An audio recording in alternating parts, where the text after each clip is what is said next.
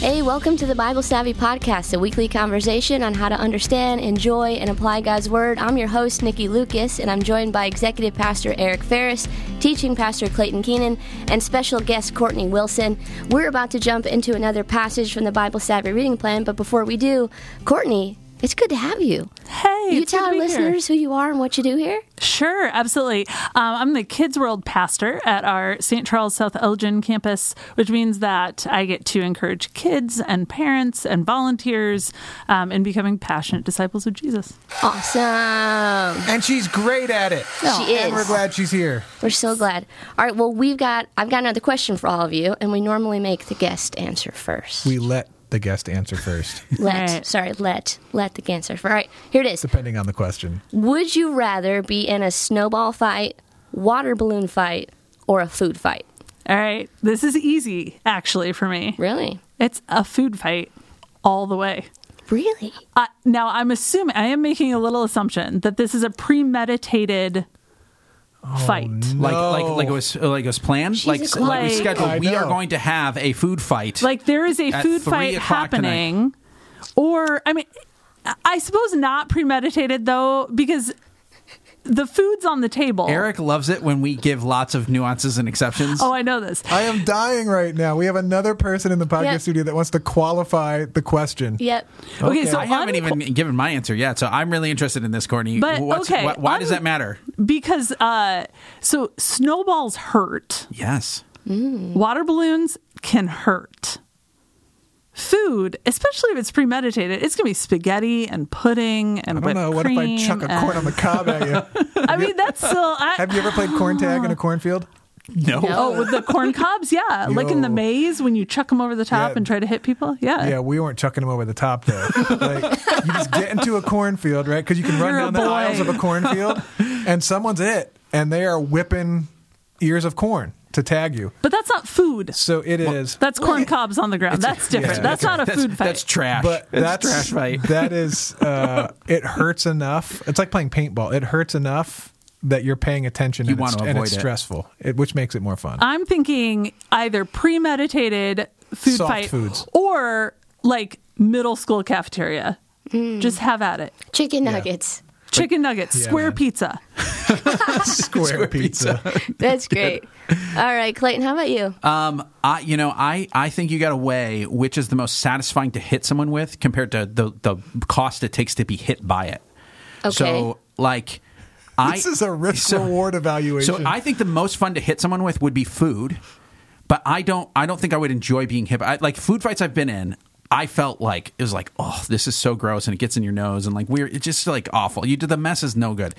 I don't feel like the snowball is worth it because I'm not very good at throwing.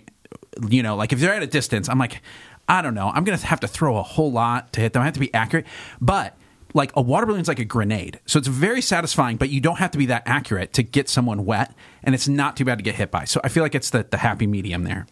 So, what was your answer? Water balloon. Water balloon. Okay, Eric. Food fight. Okay. Any reason why? in Because it's the particular? most fun. Okay. Have you ever been in a all-out food fight, like in a cafeteria or in a room where it just unleashed? Never in a room. No. I've only done like planned in a field. People put out, cans of creamed corn, and like Cans of Out cream of the corn. can. just throw the hopefully. can. No, like just gooey stuff that you could throw at things. In I've buckets never been in a food fight. Never. Yeah. Our middle school cafeteria. I never have been in an all-out food fight, and I am just imagining how amazing it would be to be in one. Well, it's like from the Can we movie do Hook. it? Yes. That was a That's dream it. as a kid. What about you, Maybe. Nikki? I said snowball fight. Why is that? Well, I don't like the cold, so I wouldn't be. Here's the reason why. I don't like the cold. So I wouldn't be in one for very long. That's one. Wait. Wait. Yeah. Hold on. No, Hold on, the premise of the question is you're in the fight. You're in the fight. Well, here's why. To me, I don't like water balloon fights. I was in them as a kid, and I hated them. Like, to get soaking wet, it's just so completely uncomfortable. Food, to have food all over my clothes, it would drive me nuts. So snowball fight, it was like, it's the least messiest thing. It's the least, uncomfortable thing for me.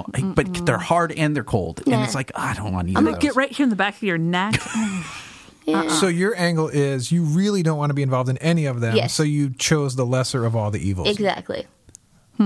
I genuinely want to be in an amazing food fight. Yeah, Eric's like, can we set I'm this currently up? thinking, like, how can we create a church event where we just all get to come? Jim Imagine- Nicodemus oh rocking my New gosh. Year's Eve Okay. next, like a year from now. No, let's rent out like the Now Arena or the Allstate Arena. Yeah. Everyone at church. So thousands of people show up with food, and we just tarp the Oh my arena and gosh. unleash an epic food fight. You know somebody's going to get in a real fight. And my you would have to put, like, there would have to be a little bit of parameter on, because it had to be, like, nothing that can, like, give you salmonella or something. I don't know how you do don't that. want, like, I know that eggs, you're, raw listen, eggs? No. listen, It's I know all that you're a just- children's pastor, and No that raw you need to eggs. consider the Allergies. safety and security of the minors. It's just I, peanuts. however, am no longer a youth pastor, so I do not have to consider the safety and security of any minor anywhere. We can just let adults in and let them let it rip. Oh, gosh. Just like spray bottles Or- of ketchup and stuff. Like, it could be so fun. Let parents bring their kids and sign waivers. There you go. And Problem solved. Forget all of this safety and security nonsense. Just let it rip. Problem solved, Courtney. Oh, if this ever happens in real life and we get to blame this podcast, oh my gosh, that's going to be epic. So the follow-up question to this question would be, if we rented out an arena and invited thousands of people to come, would they come to a snowball fight, a water balloon fight, or a food fight? This is a listener feedback question. Yes. So email us at Podcast@BibleSavvy.com. and let us know if we rented out an arena and we planned an epic fight. Would you come to a snowball fight, a water balloon fight, or a food fight? That's a good one. All right, Eric, we've got Christmas Eve services coming up. You want to tell people what's going on? Yes, we do. We have Christmas Eve services coming up. You know what day they're on? Christmas Eve. Yeah, they're on Christmas Eve, and they're really good, and everyone should come. And by the way, Christmas Eve is the easiest invite of the year. And if you go to the website and you check out all the campuses and all of our Christmas Eve services, you will also learn that they are on Christmas Eve. They are also on Christmas Eve. And there is a gajillion time options, and there's stuff going on for the kids and the Christmas Eve services. Once again, easiest invite of the year. So grab some invitations, go to the website, check it out. Invite your friends, invite your neighbors, invite your coworkers, invite your family members. We'll see you at Christmas Eve services at Christ Community Church. Sounds good. All right, Clayton, what passage are we looking at today? All right, we are in the Gospel of John. We're going to be in John chapter 11. And as we have been going through John, we are getting to what I might call the beginning of the end. So in terms of time, it's been about 3 years of Jesus' ministry. And even though it's only about 2/3 of the way through the Gospel, maybe even just a little over half, most of what's left all happens in the last couple of weeks of Jesus' life. And this is the event that is sort of the first domino that kicks off all the other things. So here's what's going on. Jesus has made a few trips into Jerusalem over the years, and he has made some enemies in Jerusalem. But he has some friends who live very close to the city. And he gets news that one of his dear friends, a guy named Lazarus, has gotten very sick, and now he has died. And Jesus has a choice. He either stays away from Jerusalem because people are out to get him there, or he goes and visits Lazarus and his sister Mary and Martha. And Jesus says, I'm going to go. And on the way, he tells his disciples, we're going to go because Lazarus, the way he says it is he has fallen asleep.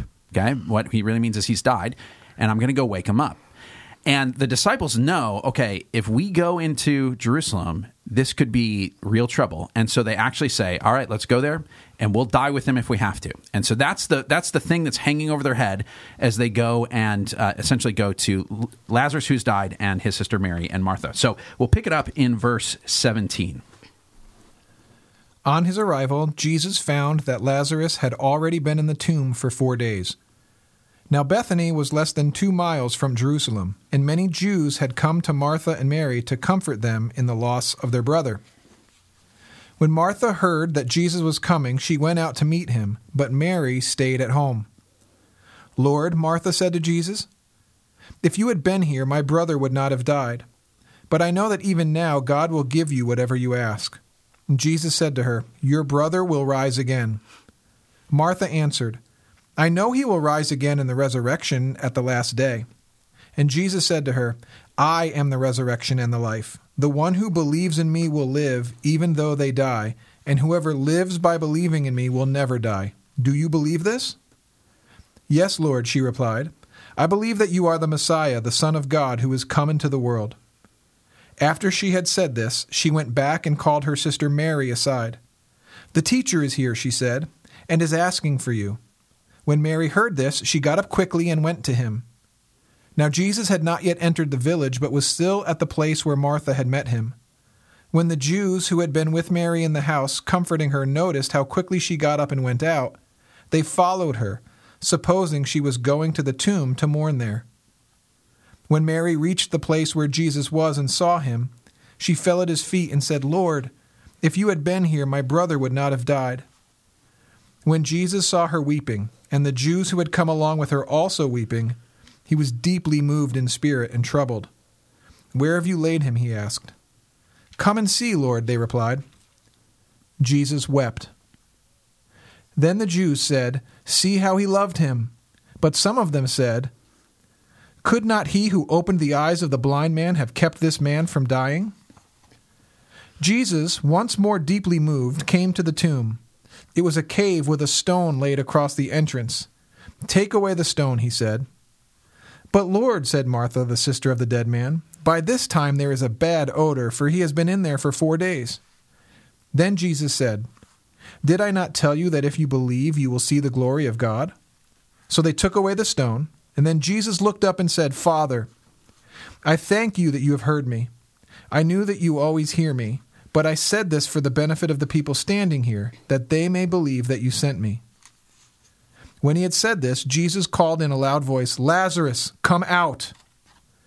The dead man came out, his hands and feet wrapped with strips of linen and a cloth around his face. And Jesus said to them, "Take off the grave clothes and let him go."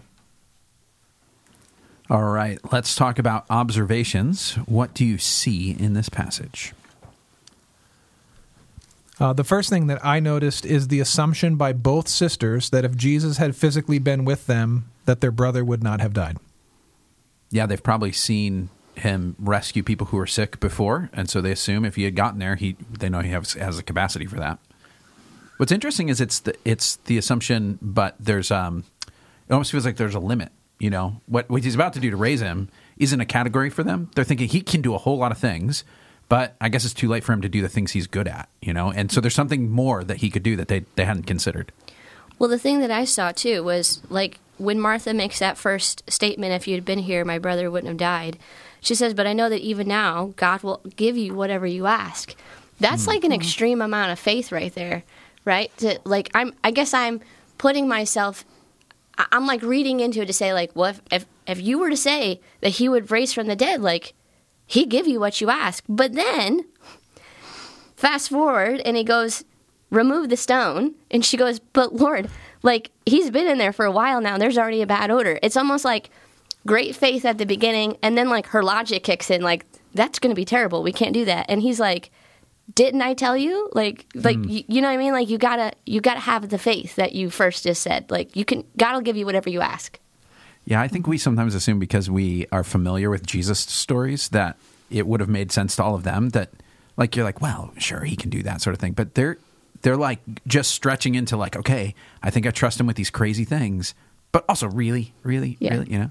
Mm-hmm. They're living it in real time. Oh, That sound means it's time for your Christmas, tip of the week.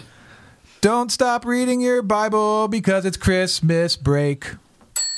This has been your tip of the week. that's beautiful. It's going to catch on. It's going to catch on, I'm pretty sure. What is going to catch This little jingle, I think we were going to be singing He's it. like, ain't nothing going on in this podcast that's going to catch on anywhere. All right, Courtney was about to share an observation. I mean, that train left the station. Wow, that went with all of that. So I'll do a different observation. Sounds then. good. As a children's pastor, of course, every kid wants to memorize the shortest verse in the Bible, right? Jesus wept. And so when you read this passage, it's going to be a thing. I think what I really noticed, my observation was he was deeply moved. It's talked about, like, that phrase is repeated, and it's generally repeated after there's been a doubt. So, Lord, if you would have been here, my brother would not have died. He sees people weeping, and he's deeply moved and troubled.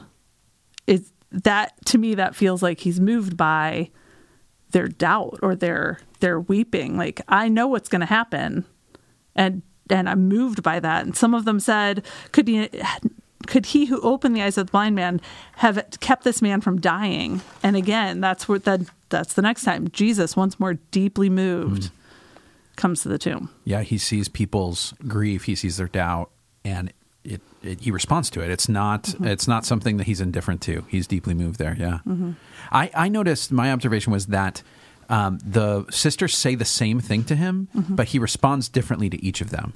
And you would expect, all right. Sometimes when people like ask the same question, you get used to answering it a certain way. It's like, I kind of figured out the right way to help someone, respond to this. And so Martha comes up and he says, well, let me give you a theology lesson. Essentially, this is who I am and what do you believe? But then Mary comes up and says the exact same thing. If you'd been here, my brother would not have died. And he responds by going with her and weeping at the tomb.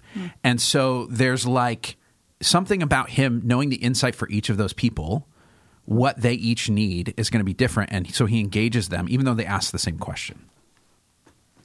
Another observation I have is when they're at the tomb, two details here. One, I don't know why it jumps out to me, but here you have Jesus in front of a tomb with a stone blocking the tomb, right? So obviously it throws your attention to when Jesus himself is in a tomb and the stone has to be rolled away for him to come out. But second, I think it's funny when Jesus shows up, both of the sisters say, if you would have been here, he wouldn't have died. So there's something in her head that thinks that the proximity of Jesus means that he could have done the stuff he does. But now they think it's too late, obviously. So they don't think he can do everything. They think he maybe could have kept him from dying, but certainly not raise him from the dead. But then I just find it humorous that she says, don't roll that stone back. Ooh, Look, no. The brother's been in there for 4 days. It's going to unleash some stench. Well, it emphasizes the truly deadness, right? Like there are enough details in there that as you read it, you're supposed to not doubt this is genuine dead body. Like there's no doubt about it. He would not be coming back. He didn't faint, Well, and isn't it interesting that like Lazarus was in the tomb for 4 days and yet he was raised to life? And then like the disciples had to remember that. Well, like he raised Lazarus from the dead.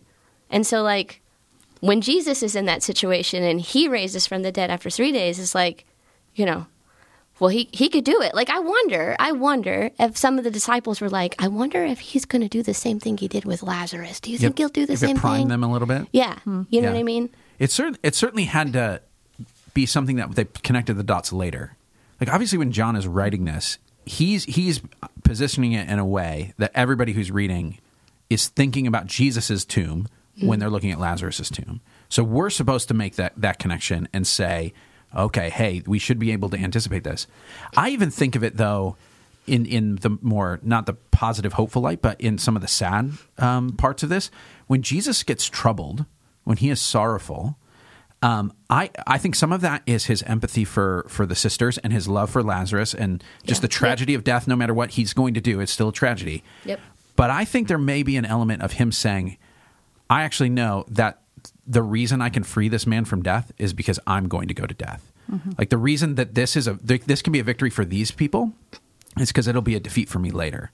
And there's something about him anticipating the cost it's going to be for him to be the resurrection and the life. He's going to have to go through something that's going to break him. And so I think there may be a subtext of that going on too in his sorrow. Mm-hmm. A truth about God that I see in verse 25, where Jesus says to her, I am the resurrection and the life. The one who believes in me will live even though they die.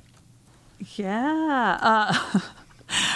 One of the things that I underlined is the prayer when Jesus looks up and says, Father, I thank you that you've heard me.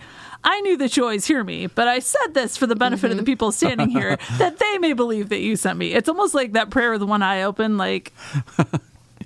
It's like you've ever been in church and you're like, I think the preacher's just preaching their final point. Like I don't think they're talking to God. I think they're talking to us. Yes. Apparently Jesus actually did that. Oh, man. When I was in college, the pastor of the church I attended, I was a youth group leader, and we would all sit in like the second pew. And the pastor every week would re-preach his sermon in the closing prayer. And it was painful. And it would go on, like we would, it got to the point where we'd all start our stopwatches to see how long. I mean, 10, 12 minutes Oh, gosh. of final prayer preaching the sermon. So are we accusing Jesus right now of preaching a sermon during a prayer? Is that what's going on? I think maybe it's a little side eye. Like, I feel like it's like almost a little shade. Like, Jesus is like, I know you always hear me, but I'm saying this for the people standing here. These folks don't realize that you answer my prayers. Like, they keep saying, well, I don't know if you can do it. We know. It is interesting. You know, Jesus is letting us in on a little window of what the interaction between him and the Father is like. And even though he's explaining it, like, that's obviously not how he always talks to the Father. But there is something revealing about saying, no, the Father always hears the Son. The Father always has his ears open. Like, that little window into what the life of God is like is always giving, receiving, opening to each other. There's a beautiful mystery that's kind of just cracked open just a little bit in that one. All right, let's go on to one of the M's in comma.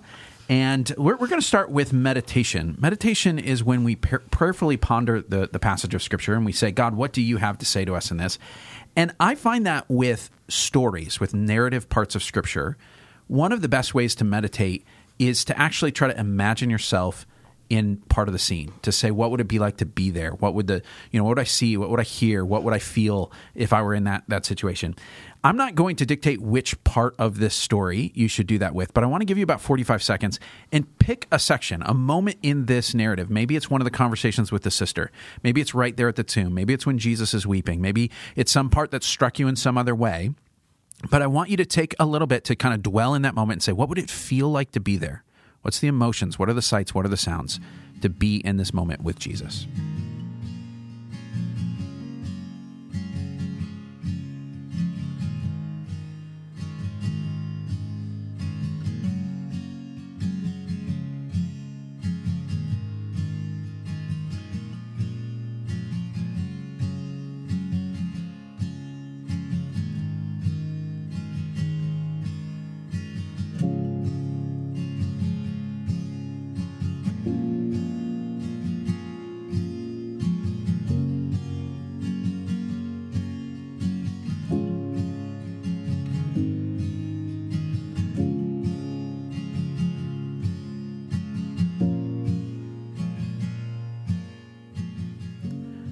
All right, let's talk about the other M in comma, which is message. This is where we take something that we have observed and we take a principle from that we can apply to our lives. So how would you sum up a message from this passage?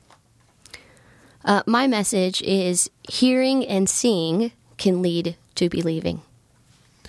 Man, mine is so close to Nikki's. So I imagined the moment where Jesus says in a loud voice, Lazarus, come out. And you're standing there observing what is about to happen. And Lazarus walks out. How many times do you have to see Jesus do something like that before you know he can do something like that? I think the answer is once. But I'm not 100% sure, because people saw Jesus do signs and they were still trying to figure out what does this mean about who he is and what he can do and what he can't do and where he came from and his mission, all that. But my message is, it only takes once to trust Jesus. And I won't even go. I was about to roll into my application. I'm not going to roll into my application. Wait. Don't roll into it. It only takes once to trust Jesus. I think, as I read that, like, the message to me is in the statement of who Jesus is, that he is the resurrection and the life. Mm-hmm. And that, I mean, ultimately he said it. I don't have the, the stitching on a pillow. It's going to say, I'm the resurrection and the life. And, is that something that I'm letting sink in to know how deep that is? That's a huge statement. That should not be put on a pillow. No. It's too big for a pillow. No, too big for a pillow. Somebody probably put it on a wall. I'm sure it's on something. It's this is just a note to those of you who listen. Sometimes when you're reading through a passage and you say, I think the message I have is basically just a good line from the passage, something that summed it up well, that's absolutely okay. In fact, sometimes that's what the authors of Scripture and Jesus himself were doing, is trying to give you a one-line principle that is a good message. So totally legit. Here's my message. It's Jesus refuses to give us a solution without empathy and refuses to give us empathy without a solution. So there's the two sisters here, and you've got, with Martha, he says, hey, I'm going to raise your brother. And then with Mary, he says, well, he doesn't say anything. He just weeps with her. And there are times when when there's a problem, what we look for is someone who really understands. But sometimes that can mean they can't do anything to help you. And sometimes we're looking for a solution, but it's cold, it's distant. And what we really need is someone who gets how hard this is for us. And Jesus refuses to only do one. He's going to give us empathy, and he's going to give us a solution. All right, let's talk about application. Okay, what do you do in response to these messages? I want Clayton to stitch his message on a pillow. That's a big pillow. That's like a dog pillow or a body pillow. It's a king-size pillow. Yep. All right, so my message was hearing and seeing can lead to believing. So my application is who in my life needs to know and see what Jesus has done in my life? Or even, I'm even thinking like this Christmas season, like we're talking about coming to Christmas Eve services, right? So like getting super practical. What is one of the most easiest ways for people to hear what Jesus has done? But then to invite them to a Christmas Eve service where we're literally talking about why Jesus came and lived and died, and was raised again. And so maybe it's just inviting people to Christmas Eve services again so that they might hear and see and come to believe in Jesus this Christmas season. Mm-hmm. I would say mine actually matches up with that a lot. With the idea of Jesus being the resurrection and the life. Am I deeply moved by people not knowing that truth? Am I moved to action? Do I invite people? Do I take the time to tell people how important that is? This is life and death. And am I deeply moved by the people who don't know that, who would be crying, who would be weeping over death? That's around us all the time. Mm-hmm. And am I deeply moved to a place that I would take action to invite them, tell them this truth, help them to know what that means? That's good. All right, we're going to see how this goes. This one might wander for a moment. We'll see. Lazarus is sick. They send word to Jesus. Jesus comes. Lazarus is already dead. He raises him from the dead. If Jesus did not come and raise Lazarus from the dead, does that mean that Jesus is not the Son of God who can raise people from the dead? The answer is no, right? Mm-hmm. Like, he didn't have to prove that he could do it to be who he is. Right. Yet he did it. I told you this was going to wander, Courtney. I told you this was going to wander. This is wandering more than a first grader right now. Since this story happened, millions and millions of people have died. And millions and millions of people have wondered, why didn't God do something about that? Why did God let okay, but I'm back to my message now. But it only takes Jesus doing it once to prove he can do it. It only takes Jesus one time for you to be able to trust him, that he can. Not that he will, because now you're into the conversation about what God does and what he doesn't do and how he chooses and how he governs the whole universe. Yeah. But it only takes Jesus one time for us to trust him. And so my application is maybe to take some time and look back over your life and remind yourself of the times that God has intersected your life and done stuff that only God could do, or that you've witnessed in other people's lives, to refresh your trust in the fact that we have a God who can. So my message was that Jesus refuses to give us a solution without empathy, or empathy without a solution. And I think this is both impacts how we relate to Jesus. Okay, because sometimes we come to Jesus and we're just looking for a solution. You know what I mean? And sometimes the best thing he can do for us is to simply say, "I'm here. I understand. I'm with you." Sometimes we want to come to Jesus and just have the empathy, the sympathy, the compassion. But when the solution comes along, it's when we say, I'm not sure I'm ready for that. Like the actual like outworking of what it's going to take to address your situation, might actually be challenging or uncomfortable or stretch you or whatever. And so sometimes there's a saying, I want both of these. I'm coming to Jesus because he can do something, and I'm coming to him because he understands that I need both of those. There's also an implication in how we relate to other people, because sometimes there are some of us who err on one side or the other. Some of us are fixers. We come in and we simply say, all right, what can we do about this? And there's something good about that, but it really doesn't work because we don't show the empathy and compassion. Some of us are empathetic people, and we will sit with someone and go round and round and round and round, feeling the same, sorrow and whatever for them, which is good, but will never help that person move to the next thing or find a solution or take steps forward. Both of those things are what the love of Jesus looks like, and it's how we love other people well. It's really good. Mm-hmm. Well, Courtney, thank you for joining us for this episode. It was a pleasure having you. Yeah, thanks for having me. Friends, that's all that we have for you this week. Join us next Monday for a new episode. We'll be looking at another passage from the Bible Savvy reading plan. In the meantime, if you're not following along, check out BibleSavvy.com to download it and to start reading. Also, you can subscribe and leave a review on whatever platform you're listening on. Email us your questions or suggestions at podcast@BibleSavvy.com. Lastly, tell your friends, and we'll talk to you next week.